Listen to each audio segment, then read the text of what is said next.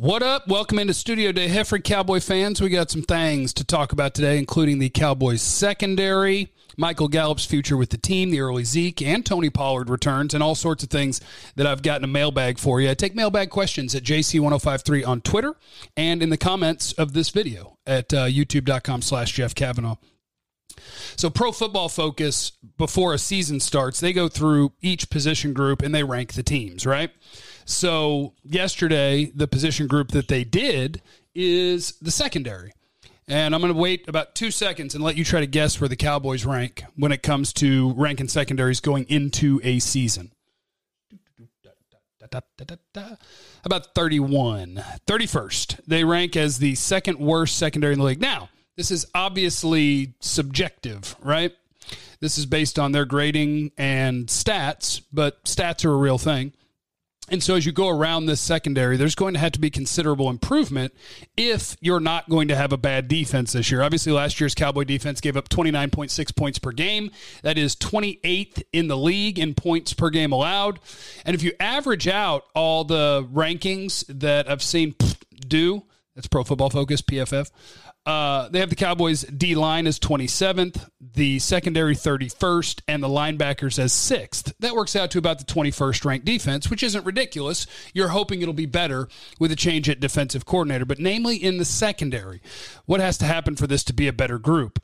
Because I know every time that a guy leaves, it's just like, well, he wasn't any good anyway. So like Cheeto being gone, it's like, sweet, we got a bunch of draft picks, like we're going to be fine. But in an honest evaluation of last year, when you look at the Cowboys secondary, let's start with Trayvon Diggs, who I think everybody's a fan of. I'm a fan of. He didn't have a great rookie year.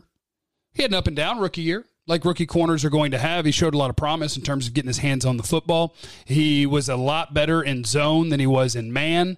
So are there strides you could take? Could Dan Quinn help? Can the defensive line help? Obviously, the answer to all those things are yes, but you take Trayvon Diggs, and then at the moment, you take Jordan Lewis starting in the slot and Anthony Brown starting on the outside. Speaking without any Homer goggles on, I try not to wear Homer goggles. Both Brown and Lewis would have to play considerably better than they did a year ago and than they have over the course of their careers to be considered quality starters at corner. They are starting-ish corners. There's a lot of teams in the league that struggle at corner. But you have, I believe, one ascending one and Trayvon Diggs, who this year I think will be a solid starter. And you have two guys that I believe, unfortunately, are below average starters. So the hope is that what we start hearing about Kelvin Joseph in these practices starts turning heads a little bit, because in yesterday's practice, what we heard is that CeeDee Lamb made him slip and fall down on a touchdown, and other just comments, just things you hear about, oh, is he ready? Is he in shape? And then he had the 10-day quarantine period. And so you'd love to hear that Kelvin Joseph is coming and taking one of those spots, because his college tape, I believe, is that of a first-roundish player. It's just a matter of everything that has nothing to do with his college tape that led him to being picked in the middle of the second round. And so you need to see improvement from him. Damontae KZ, he's got to get back to, I believe it was 2018 when he had a bunch of picks and plays on the ball. So Damontae KZ, your free safety, is a little ways removed from the last time that he was a really good safety. And Donovan Wilson needs to get into practice. They're nursing a knee with him. He hasn't practiced yet. They're saying that it's no big deal. But also our Brian Broaddus, who you can hear every day 2 to 7, 105.3 The Fan, or the Odyssey app, AUDACY, on the home of the Cowboys, mentioned that might hear some whispers that Donovan Wilson might have been getting fitted for his Hall of Fame jacket after last year. So there are things in the secondary that are going to have to take major strides if you're going to avoid being anywhere near where Pro Football Focus has them ranked going into the year, which is number 31. All right, now let us get into some of our mailbag questions of the day. I appreciate how many I got from you guys. You guys are badasses.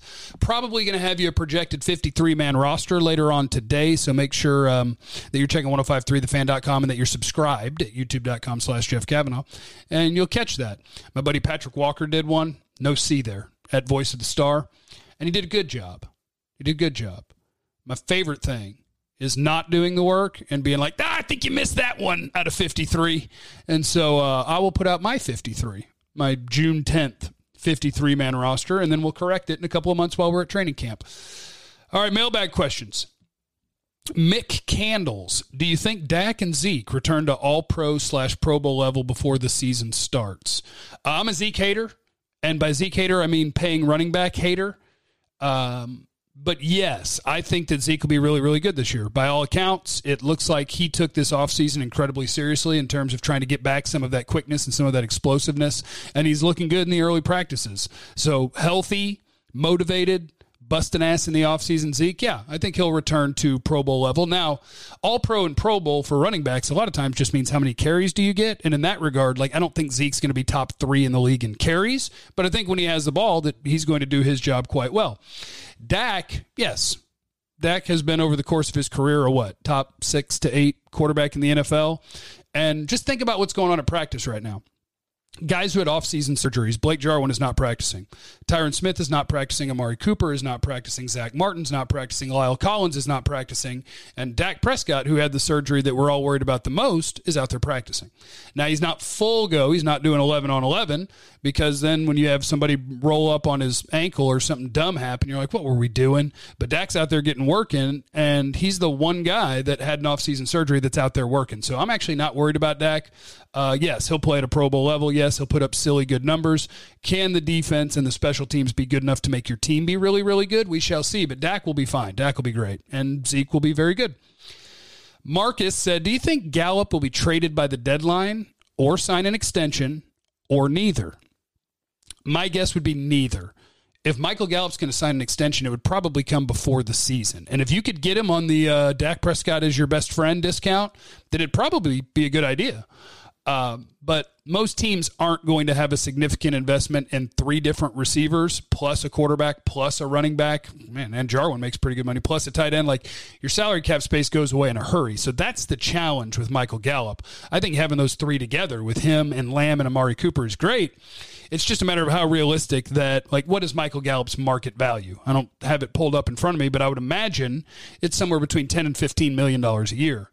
And that's significant investment. When CeeDee Lamb is on a first round contract, Amari Cooper's getting $20 million a year.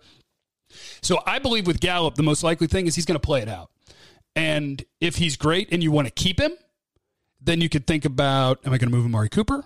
Am I going to try to find a way to keep all 3? If you want to tag him and get one more year, you have that option. If he's going to walk, you get a comp pick.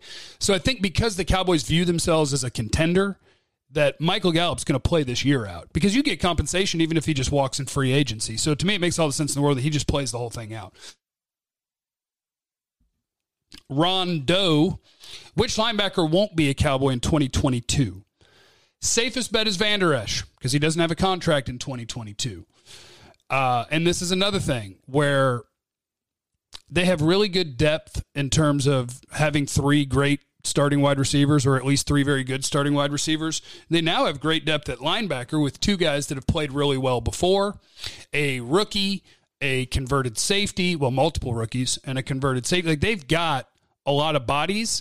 And so this is another one where I know it's a boring answer. Wait and see what happens. Does LVE get hurt again? And if he does, it's like, let's just not worry about that. Let's let him go somewhere else.